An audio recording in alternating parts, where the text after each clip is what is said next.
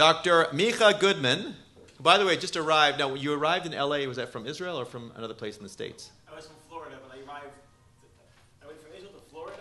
I did a gig there, and I'm here. Okay, Israel to Florida, Florida to LAX, got in last night at 3 a.m.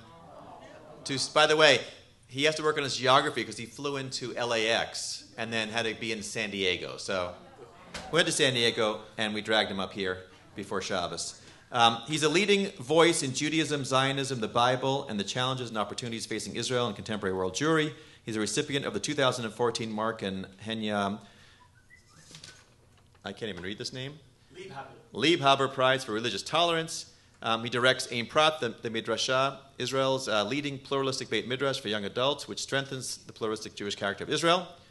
A thoughtful speaker and teacher, he lectures regularly overseas and in Israel. In this past year, so a few years ago, he taught the Knesset and the official residence of Israel's Prime Minister and Israel's President.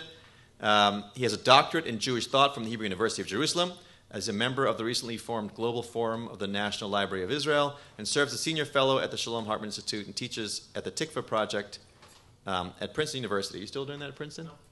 No. It's okay. It's my old stomping grounds. I wish you were there when I was a student there. With that, 3 narratives of the Arab-Israeli conflict, and it'll be a 45-minute presentation. Please hold your questions till afterwards. We'll have an opportunity for that as well. Thank you all for coming out today.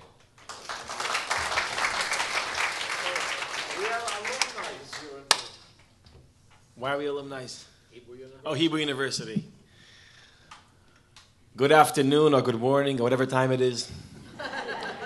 How's everything? It's really nice here in Orange County. Thank you for having me. It's a pleasure to be here. I want to establish and achieve a lot in the next 45 minutes and then to open, hopefully, an interesting conversation towards the end. I'd like to start with a vision, a powerful vision that was born after the Six-Day War that inspired a whole generation of Israelis. It was a vision articulated by the son of the Rav Kook. The Rav Kook, one of the greatest thinkers, philosophers, mystics in the 20th century, he had a son that took the philosophy of his father and used it to shape Gush Emunim, to shape the theology of the settler movement. Now, this was his theology. What I would like to ask all of you is to try to be convinced by what I'm going to say just for a minute, to make it interesting. Okay? His understanding is the following understanding. If we look at the Bible, the ancient versus the ancient prophecies in the Bible, and we see there is a very clear narrative that prophets saw the future. And they saw that one day, that not only will the Jews survive the life in diaspora, which, by the way, they did. No other nation survived diaspora, survived exile. The Jews did, and the prophets saw that. But not only will they survive diaspora, they will also end condition of diaspora, return to the land of Israel, revive the land, settle the land, regain sovereignty over the land. The son of the Rav Kook, his name is Rav Tzvi Yehuda, is looking at history. He's looking at the text, and what is he seeing? Everything that was written 3,000 years ago is contemporary news. Everything that was supposed to happen is happening. The state of Israel is born. Massive immigration is returning to the land of Israel. The hills of Israel are blooming. All the ancient prophecies are fulfilling themselves. And that's exciting. But what does that mean? What does it mean that the ancient prophetic visions are fulfilling themselves? What does that mean? Rav Tzvi Yehuda argues, it means that if many of the prophecies fulfill themselves till now, it means that the next steps of those prophecies will fulfill themselves too. And that's how we know, says the Rav Tzvi Yehuda, we're in the middle of the great divine plan for the redemption of the Jewish people. It's not the beginning of redemption. It's the middle of redemption. And the 6-Day War was a great testimony that the plan is happening. And the settlements of the mountains of Judea and Samaria is a fulfillment of those ancient prophecies. In light of this, if you go out there to one of the mountains in the Samaria and you build yourself something in the mountains of the Samaria, in light of this vision of the Rav Tzvi Yehuda, what are you doing? If you're doing that, what are you doing? You're fulfilling an ancient prophecy. You see, you're not only obeying a mitzvah, you're fulfilling a prophecy. But there's a third piece to this. By the mere fact that you're fulfilling an ancient prophecy, just by living there, just by building your house there, what else are you doing by doing that? You're in some way adding momentum to the big, great messianic plan. By fulfilling the prophecies, we're pushing forward history towards realizing the next prophecies. And history is going to end in this grand redemption. That's a very powerful narrative, isn't it? That's something you would want to support. If you live in the hills of Judea and Samaria, you're not only obeying a commandment of settling Israel, you're fulfilling a prophecy, but you're more than fulfilling a prophecy, you're promoting redemption. Now let's think about, now what happens if you want to uproot those Jews from their homes? You're not just uprooting Jews from their homes. What are you doing?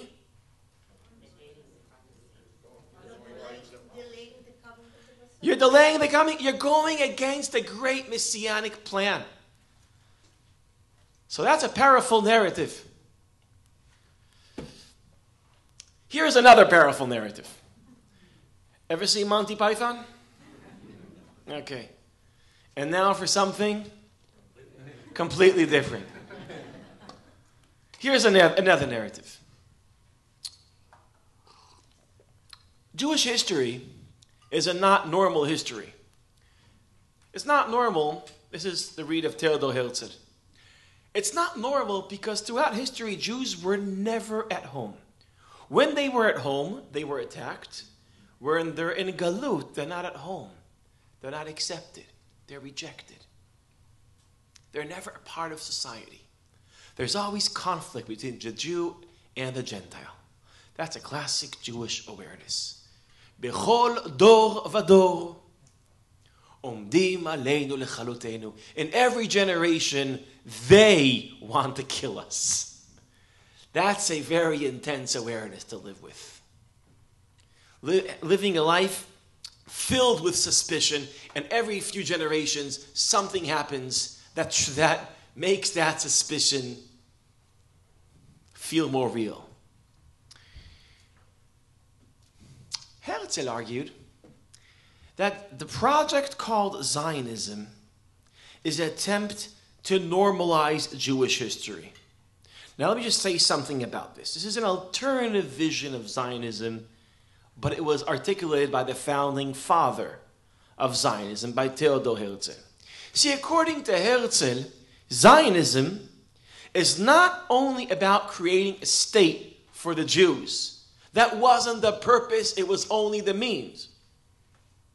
The purpose of Zionism is to end anti-Semitism.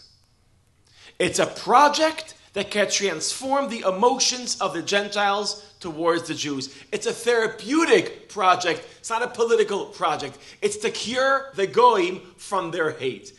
I know it sounds weird, but this is what he writes.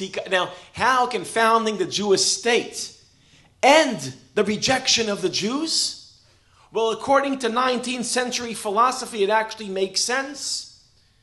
Many philosophers in Europe imagined humanity as one great family. Humanity is a mishpacha. Every member of that family is a nation. It's the family of nations. Have you heard that term before? So you see, Jews aren't organized politically as a nation. See, if you're not organized as a nation, you can't become a part of the family of nations. So what is Zionism? Let's organize the Jews politically as a nation, and as a result, they'll be accepted to the family of nations. Doesn't that make sense? Makes a lot of sense. So Zionism will end, as a disciple of Herzl put it, it will end the galut. It will end the exile. It will end the exile from humanity. The galut ma'enushu, the exile from humanity. Ironically, paradoxically, by separating ourselves from humanity and building a state of our own, by doing that, we'll finally be accepted and being a part of humanity. That's a vision. Someone would say, Herzl Zionism is an attempt to transform Jewish history. It's an attempt to end the state of conflict between Jews and Gentiles. It's a Zionism of redemption. Now, this Zionism didn't really work out, right? But there was a moment when many Israelis thought that this Zionism could work, and that moment was after the Six-Day War. You see, after the Six-Day War, after 6 days of war, Israel more than triples its size. Quite an achievement. And we find ourselves, after that war, with Sinai, which was Egyptian, in our hands. And the West Bank, which was Jordanian, in our hands. And the Golan Heights, which was Syrian, in our hands. We finally have bargaining cards. And what can we do with all these cards? We can negotiate with them and trade them for peace. And when we'll trade them for peace, Israel will be accepted in the Middle East. And as a result, in Europe. And as a result, we did it. We ended the exile from humanity. We're finally a part of the family of nations. The Six-Day War brings Herzlian Zionism back to life. It gave us the opportunity, many people thought, to achieve peace, to normalize Jewish history, and in a very deep sense, redeem ourselves from our state of isolation. What did the Rav Tzvi Yehuda think about the Six-Day War? The first narrative? What? The Six-Day War, we find ourselves with Sinai, Golan Heights, Judea and Samaria, just like the disciples of Herzl, disciples of Rav Kook realized that the Six-Day War is an opportunity. We could leverage it to reach redemption. But for the disciples of Herzl, the result of the Six-Day War we could leverage to reach redemption because we could trade all that land for peace and normalization of Jewish history. The disciples of the Rav Kook thought we could use all this land to settle it, to fulfill the ancient prophecies, and to give momentum to the Messianic process. They both thought that the Six-Day War is an opportunity for redemption. But what does redemption mean? Does it mean fulfillment of ancient prophecies? Or does it mean to be accepted among the family of nations? Does it mean redeeming Jewish history religiously? Or does it mean redeeming Jewish history from its isolation? These two visions come back to life after the post-Six-Day War. And the great conversation we had in Israel ever since the Six-Day War was about this. What do we do with the results of the Six-Day War? Both sides thought that the results of the Six-Day War are an opportunity for redemption. But a completely different redemption. Either we should settle the land and bring the Messiah, or leave the land and bring peace. And these two visions clashed in the 1980s and the 1990s. These are two passionate visions with charismatic leaders leading each vision.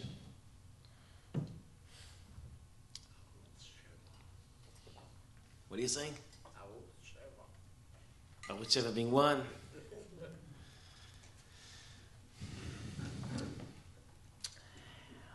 What's the state of both visions today?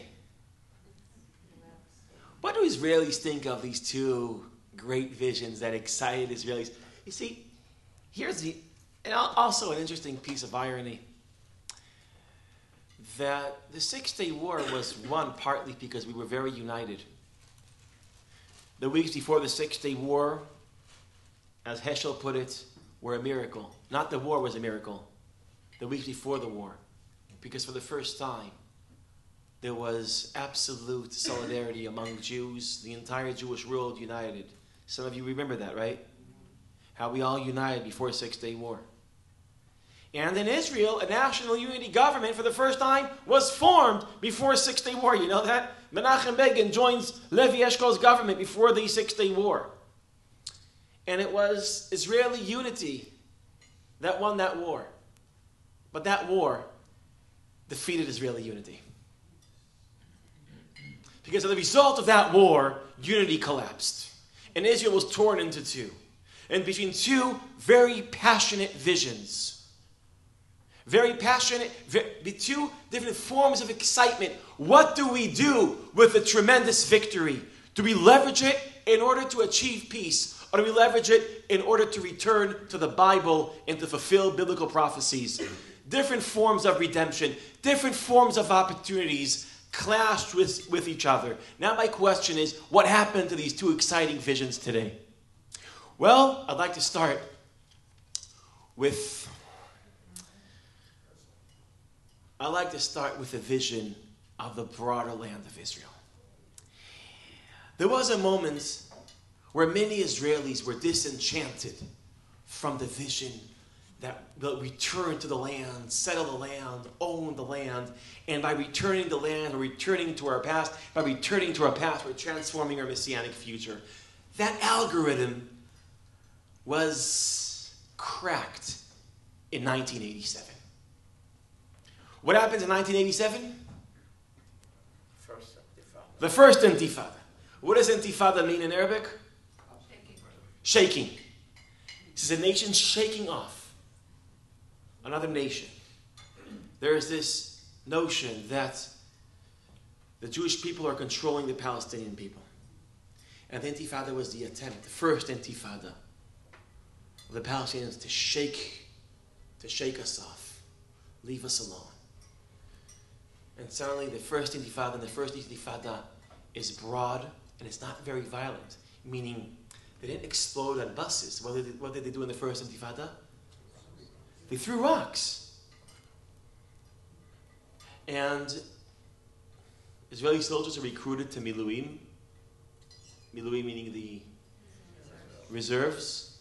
And they go serve 30, 40 days in Dahesha, in Jabalia, in Tulkarem.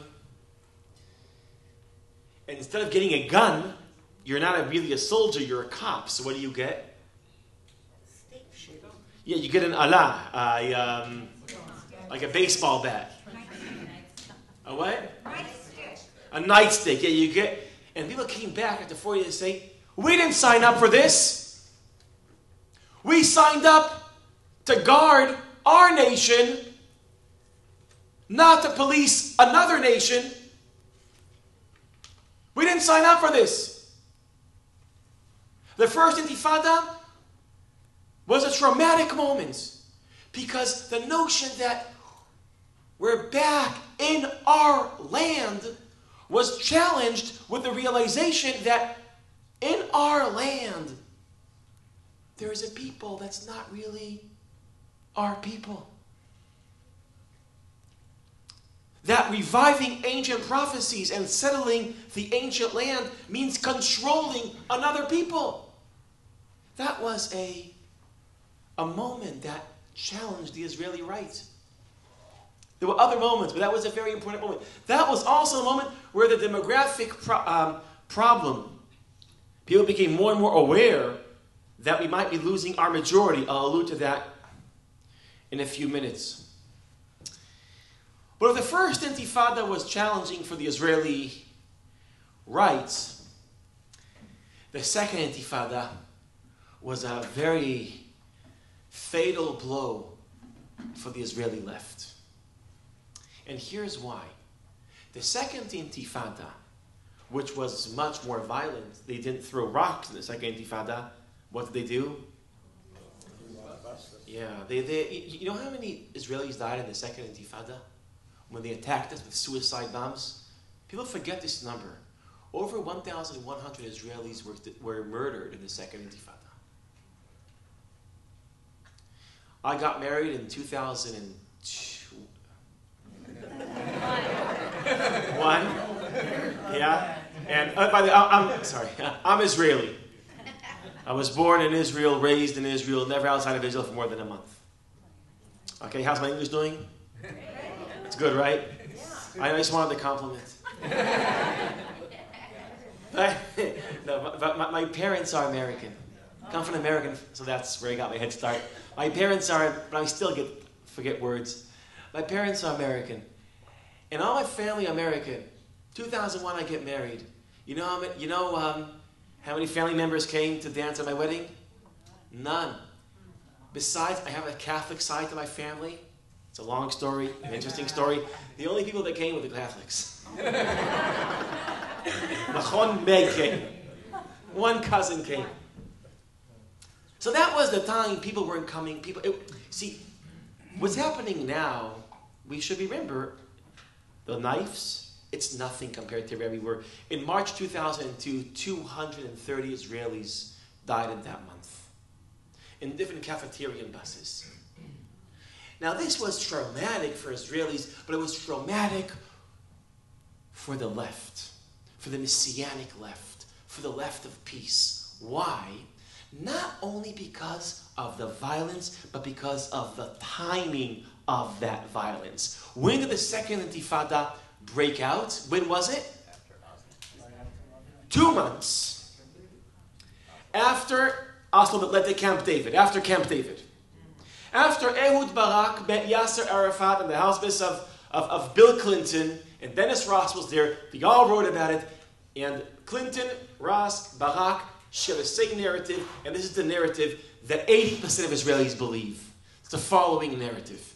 Barak offered Arafat, as Clinton put it, the most generous offer that an Israeli prime minister could offer a Palestinian leader, which meant evacuation of most of the settlements, not most of settlers, but most of the settlements, withdrawal from almost all the territories, splitting Jerusalem into 2, and a compromise on Temple Mount.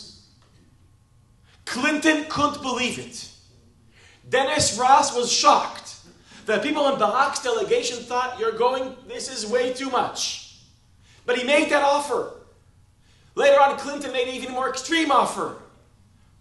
Arafat said no.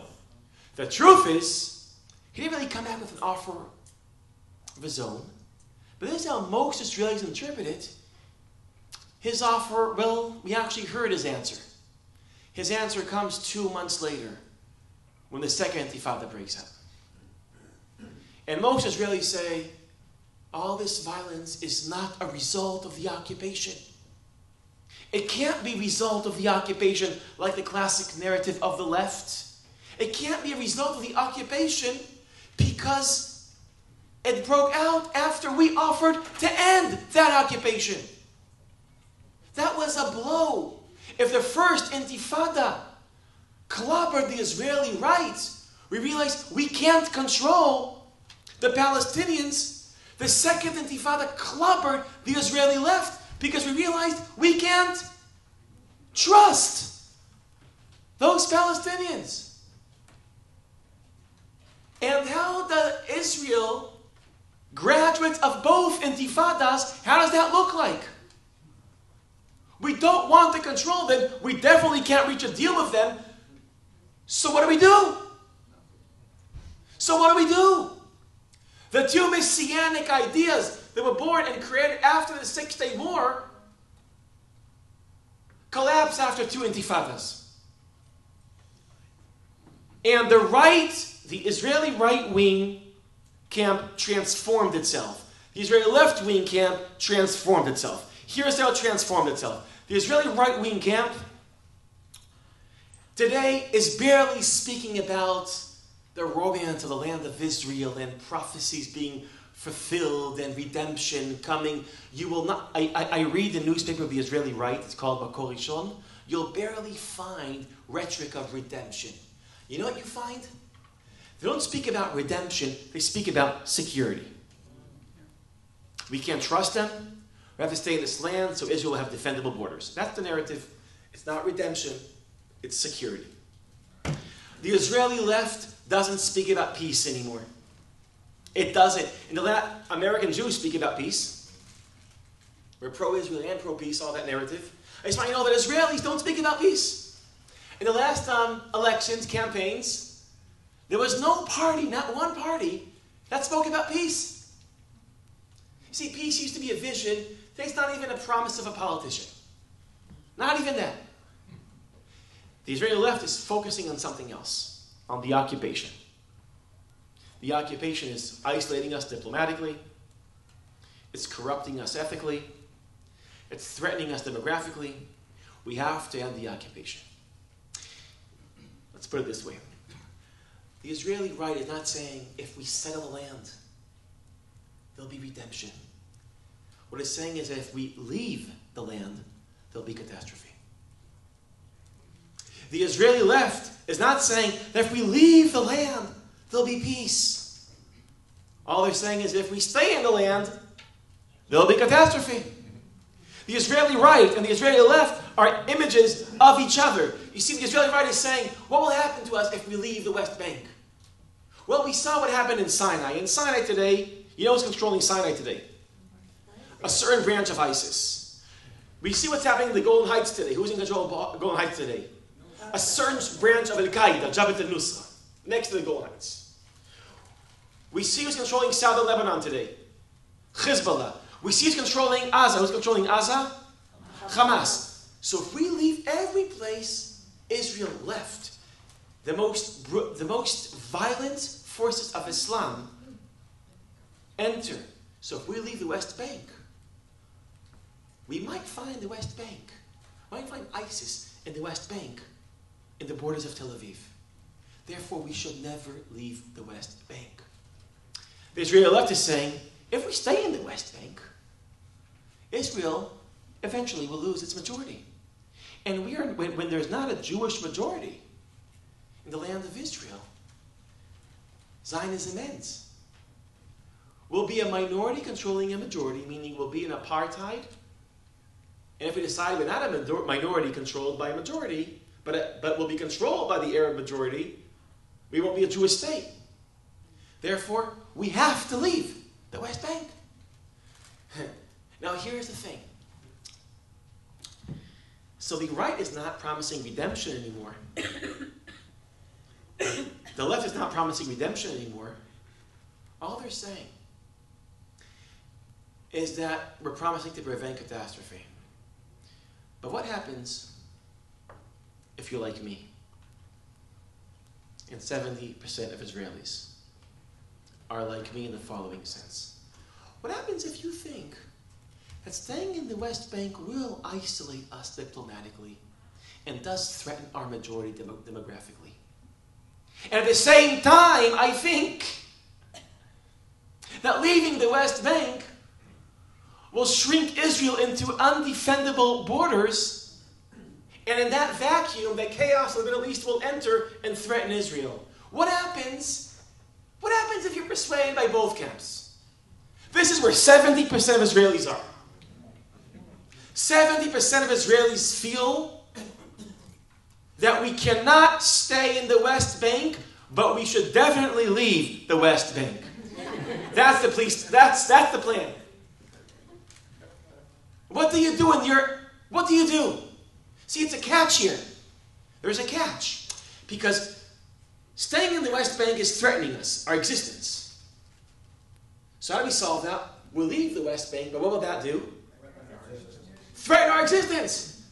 So all we do, we can exchange one threat with another threat. So we're trapped in this catch. Catch 22. Actually, I have a better name for this. This is a Catch 67. It's a good name, right? This is the book I'm writing. It's called Catch 67. How does that sound? It's good. Catch 67. Now what do we do? Now you know what Israelis did when we realized? Oh, listen. Some Israelis are on the Catch 67. Because you have Israelis on the right saying, you know, we could settle the land and we'll be here and everything will be okay. Diplomatically doesn't make any sense, it'll be okay. Demographically doesn't make any sense, it'll be okay. You know why it'll be okay? Why will it be okay if we sell this land and against, it's going to happen? Why is everything going to be okay? Because God will help. You know, we're fulfilling these prophecies and it's a commandment. So God, it will be okay. Just believe. Some people in the Israeli left say, you know, we can leave all the territories. And we're not going to risk Israel. It'll be okay. You know why? Because we'll have international support. And there'll be a peace treaty with the entire Arab League. And the Obama administration will promise you that everything will be okay. And you have to trust the international community. By the way, interestingly enough, when I said trust God, yeah, so some of you thought that was weird. When I said trust the international community, all of you thought that was weird. But I just want to say, as a Zionist, there is a double lesson Zionism learned from history. Throughout history, Jews trusted the two Gs. We trusted God, we trusted the Goyim, and both didn't take us far. Zionism is about us not relying on God anymore, but on ourselves. Not relying on the Goyim anymore, but on ourselves. That's what Zionism is about. And if learning the double lesson from history of relying on yourself, here's a problem. If I leave the Shtachim, I have to rely my security on the international community. That's not Zionism. Staying in the Shtachim means I'm trusting my entire security on God. That's not Zionism. So there's people on the left, on the right, they're willing to trust something that's beyond them. 70% in the center. This is the passionate Zionist center that want to rely on ourselves, are trapped in a Catch 67. Now I'm coming here to share this with you because as American Jews, it's important for us to have, Jews are very good at this, in being perplexed. We need to be perplexed. We need to lose our certainty for a moment. We need to be perplexed. We need to know that there's something here that we don't know. We need to understand that this is something that's very hard to understand. People on the right, they have it all. People on the left, but this is so complicated. And we're living in a very interesting point of time. In June 9th, 2017, we'll be celebrating 50 years of the Six-Day War. 50 years of this conversation. 60 years of the argument where two visions clash and then collapse and we're stuck in the Catch 67. And we have to be creative about this. How do we escape Catch 67?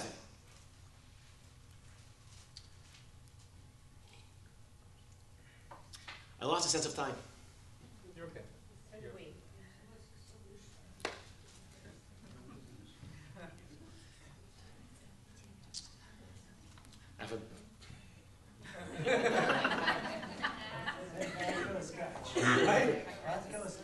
You're just scotching. That's all you have left. See, you know how Israelis reacted, I think, to Catch 67? I think it's kind of like this. I think this is like the third Israeli narrative. They reacted like this. Said, okay, we can't leave the Shtachim. We can't stay in the Shtachim. What are we going to do? What are we going to do? What are we going to do? Suddenly, in the summer 2011, a passionate protest breaks in Israel. Hundreds of thousands hit the streets screaming, Ha'am rotzeh tzedek chevrati. The people are demanding social justice. Where was the rhetoric of social justice in the past 50 years? It was gone because the Israelis had only one item in mind, only one topic that dominated the conversation. If you ask an Israeli in the 80s or the 90s and the early 2000s, when are we going to deal with issues of social justice? You know what he would say? It's important, but we'll deal with it after we solve the conflict. Orthodoxy has too much power in Israel. We should somehow deal with that. It's not fair that we are saying to the Jewish world that their rabbis are not rabbis, their conversions are not conversion. That's not a nice thing, right? We should deal with that. You know when? After we solve the conflict. We don't have a constitution. We don't have a constitution. It's hard. Constitution, we have to lead, a large conversation about it. It's important. You know when we'll deal with that? You know when? After the conflict. So as a result, this conflict was so alive that every one of our problems was hostage of the conflict. Ironically, oh, by the way, and if you wanted to organize like a protest for social justice, so, you invest a lot of money, a lot of advertisement, and 4 people would come. They'd always be the same 4 people, by the way. There's just that weird guy with a hat. They're always like the same people for social justice. But you want to organize a protest about settlements, about occupation, about peace and war, hundreds of thousands of people would come. The Israeli political passion was invested in the conflict. What happens in 2011? That for the first time, political passion breaks through. And it's not about peace, not about war, not about Sabah Shatila, not about Oslo, not about disengagement, not about, what is it about? About cottages. It was about cottages. And hundreds of thousands, you know what happened? I think what happened was Catch 67. Ironically, we started dealing with other issues, not because we solved the conflict, but because we realized that we can't. And I think I'm optimistic about it. I think we're suddenly starting to deal with issues, for example, the issue of religion and state in Israel. For example, for the first time, Dafka the Netanyahu government is starting to heal the relationship between Israel and the Jewish world, between Orthodox establishment in Israel and other streams of Judaism that are not Orthodox. Things are happening, and they're happening because we're starting to shift political capital and attention to places that are not the conflict. And it's not because of the reason that we thought we'll do that one day. It's not because we solved it. It's because we're trapped in it. So first of all, this was my reading. This is my analysis. I came out all the way out here, all the way from Israel, to share this with you. We appreciate it. Thank you. Thank you. And this is an attempt to start a conversation. Because I think being perplexed, being confused, losing your certainty, that's how you start a conversation. According to Jewish tradition, 50 years is a number. 50 years is Yovel. What happens in a Yovel? Everything is, okay. So first of all, if you accumulated wealth, what happens in the Yovel? You have to share it all. If you're a master and you had slaves, what happens? You lose your slaves. That sucks. You lose your slaves. What happens in Yovel is all social gaps around here are canceled and we start all over again. Judaism is not about communism. It's about a free market economy. It's about people accumulating wealth, but it's also about everyone gets a second chance. After 50 years, the 50 years, the Yovel is the great equalizer, you say? Yes. It's a great equalizer. You restart society and we start all over again. A year from now, we'll be celebrating 50 years for the Six-Day War. 50 years of a conversation about the conflict. I think the Yovel is an opportunity to restart the conversation, to rethink everything, to invent our thoughts all over again. And I think the way to reinvent our thoughts is to realize that thinking within this box led us to Cat 67. It led us to a situation where we're trapped. Maybe we have to think about this differently. I think the Yovel for 67, which will happen in 2017. You know what? June 2017. You want to invite me back here for June? We'll take a vote. 2017? When you leave, we'll take a vote. Why so long? What? Why so long? Come to Jerusalem and die. Yeah. So we have to think about, how to restart the conversation. How to refresh our thoughts. And I think the way to start is by losing our certainty. And we lose our certainty through introducing ourselves to perplexity. It's a nuanced conversation. It's not the kind of, it's very hard. This is not, situation is perplexed. It's not something that you could yell in protests. Everything is perplexed. There's no charisma there. You know? There's no, but I think as Jews, this is how a new exciting conversation could start from realizing that 50 years of conversation created two great ideologies, that two intifadas destroyed, and we entered Cat 67.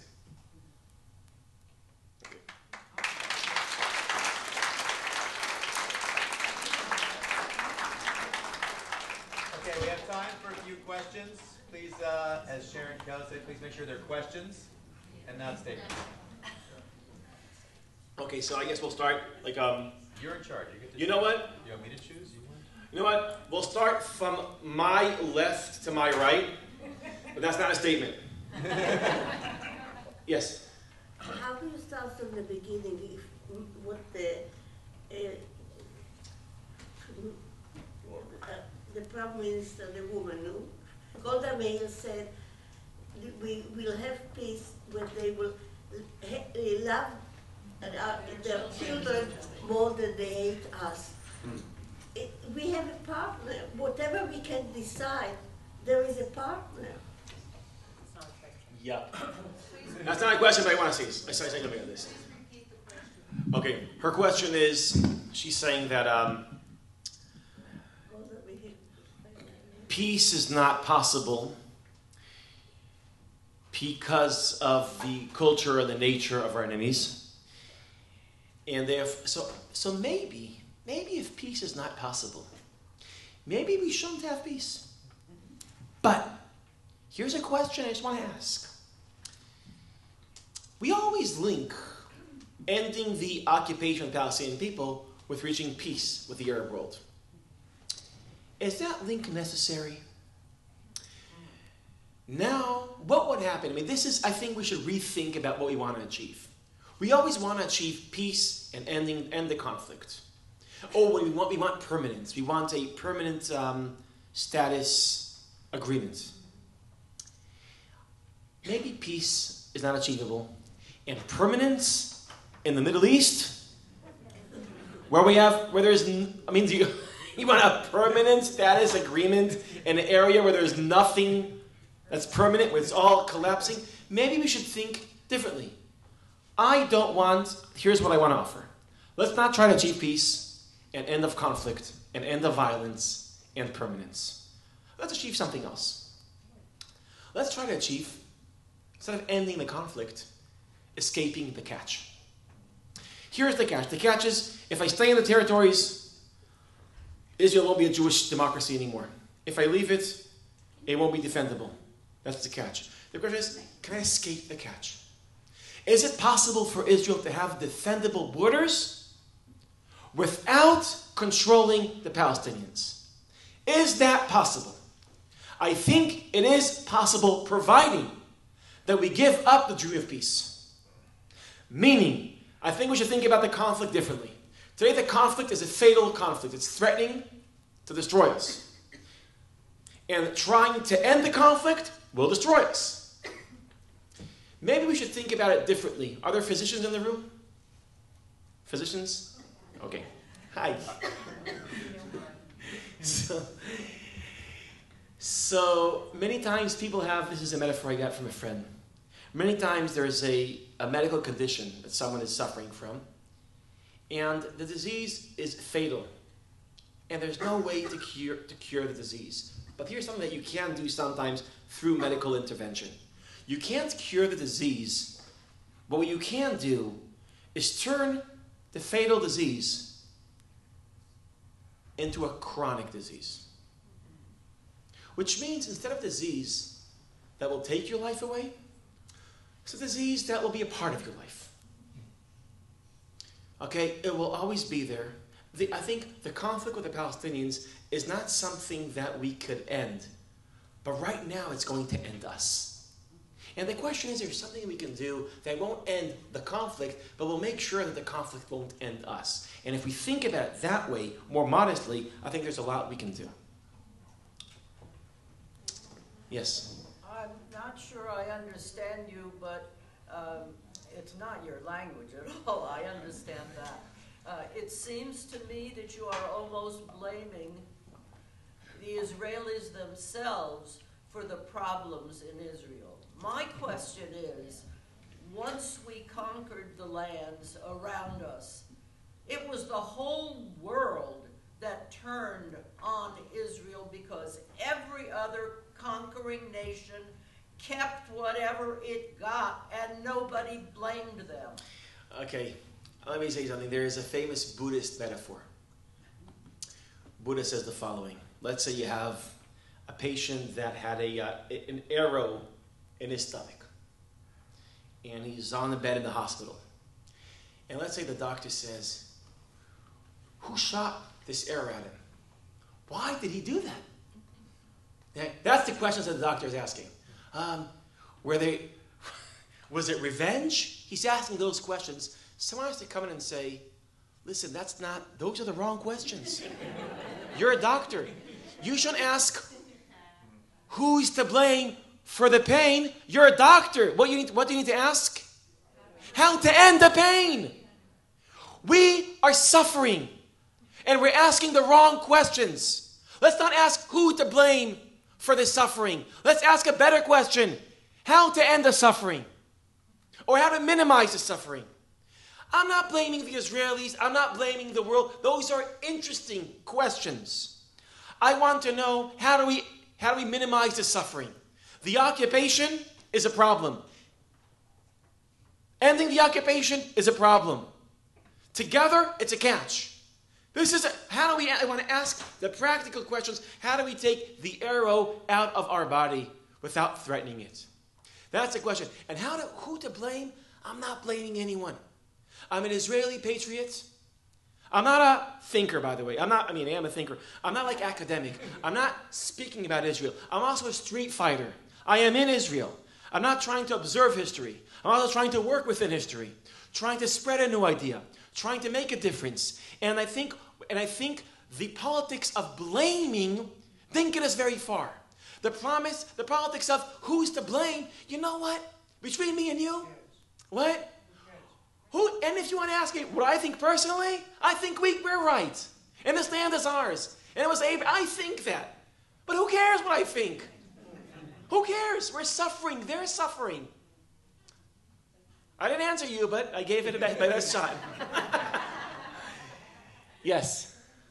So, as a people, I think we hold a fear of our own continued existence that holds all of that.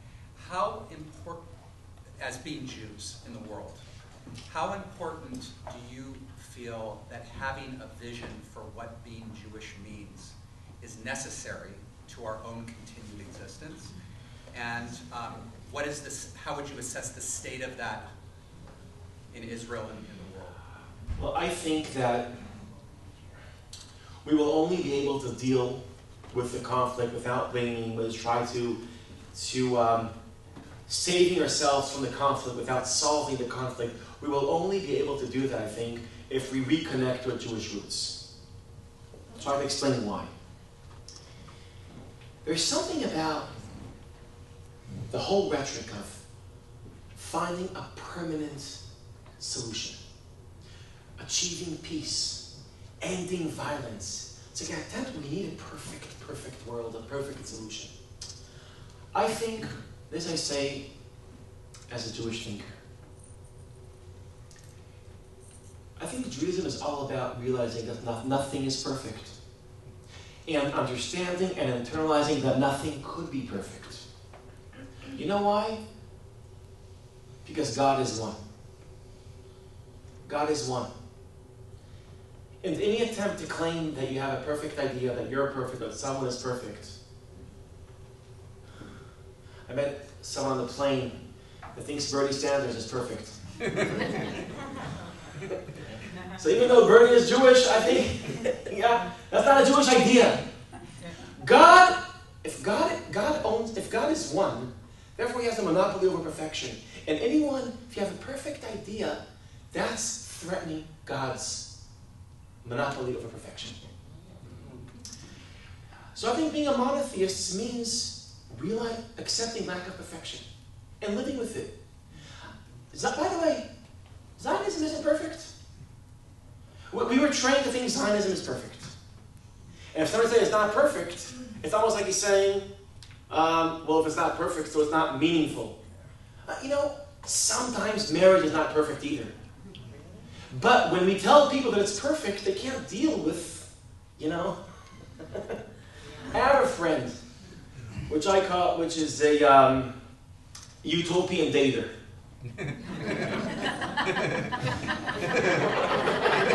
He's a utopian dater. If it's not perfect, it's not going to work. And she always has, there's always something. And he's my age, I'm 41 and a half, and he never survived, you know who he is. And he never survived more than 5 dates. And it's hard, everybody tells, if you're searching for perfection, you'll stay alone.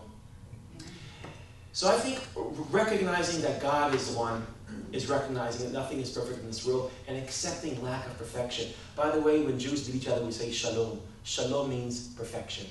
But it means I am wishing you perfection, which means I'm noticing that you're not.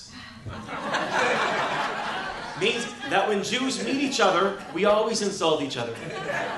Shalom. No, you shalom. You're the one that screwed up, dude. Yeah, that's what we do to each other. That's why we're nice. By the way, Shabbat shalom is different. Shabbat is a moment where we accept the world as it is. Let's do it as if it's perfect. Shabbat shalom. Yeah, that wasn't Shabbat shalom yet. We have time for 2 or 3 more. 2 or 3 We're more. trying to wrap up in about Okay, 5 minutes. listen, Ari, I don't know. Someone here, can you please choose them for me? No, You're the one. I can't, because then I'm going to get in big trouble. How about if people give you snippets of a question, you just try to wrap it up? And that Okay, way. great. How about you all ask and I'll try to. Okay, you got to do quick questions. Yeah, let's start with Mike. Do you see the possibility that the recognition of this perplexity is discussed on the other side, and in any way, possibly, again, it's for us and for them? Great question. Great question. Yes. The narrative, a little Netanyahu's video on YouTube says the answer is technology. Israel has security technology. Israel has technology, deals with China, deals with Saudi Arabia, deals with Egypt, deals with Jordan. Technology will will achieve the Herzl Zionist vision, place the nation, world of the nation, family of nations. Yeah, I think I just want to make sure I didn't quite get the right question over there. Do you have a counterpart on the other side who espouses exactly your same philosophy? Yes. You mentioned because of the insurmountability of the conflict, attention's been turned to things like social justice. Ironically, though, do you think that in doing that, Israel will become more accessible to more Jews around the world, and therefore that may have an impact on solving this Catch-67? And what role can Jews around the world play in doing that? Yes. Yeah. If we do give up the idea of absolute peace and perfect world and so forth, what is the difference between that and negotiating with Hamas over a truce? Great question. Yes. You said that the goal is to end suffering for both parties, Or minimize. Yeah. or minimize suffering for both parties. When you look at Barak and what he tried to do, it looked to me, from where I sat, that really that's what he tried to do.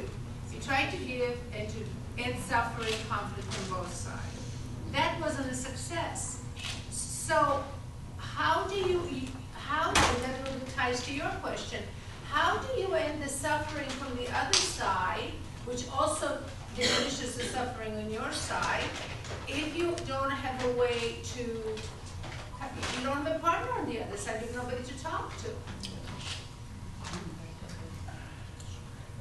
Some places in the Israeli press have been speaking about the Labor Party's new approach to the peace thing as being a rethinking of the problem.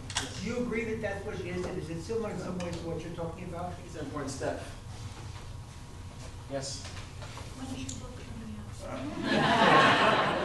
Thank you. I think it's supposed to come out June 67th. June 2017. Yeah. You end your book about the guy to the perplex the same way. So that means that Judaism? I think so. Perplex? I think so. I think Judaism is living with lack of perfection and lack of certainty. Lack of certainty is perplexity, yeah. It's living with that, and being inspired by that, and not letting that lead to despair. There's an increasing condemnation of Israel in the world, especially in the academic arena. Is there anything effectively an average citizen like me can do to combat that and counteract it? Okay, I think we have to, that's it for questions. Okay. We have to get one big answer in 40 seconds. 40 seconds. I have 40 seconds, sorry? You're 39. Okay, so first of all, let me just say, really, that's all you have, 40 seconds? No, you have. This gentleman cedes you a few minutes. Okay, so I'll just offer one thought that doesn't address anyone's concerns, but I hope it does the majority of remarks and questions.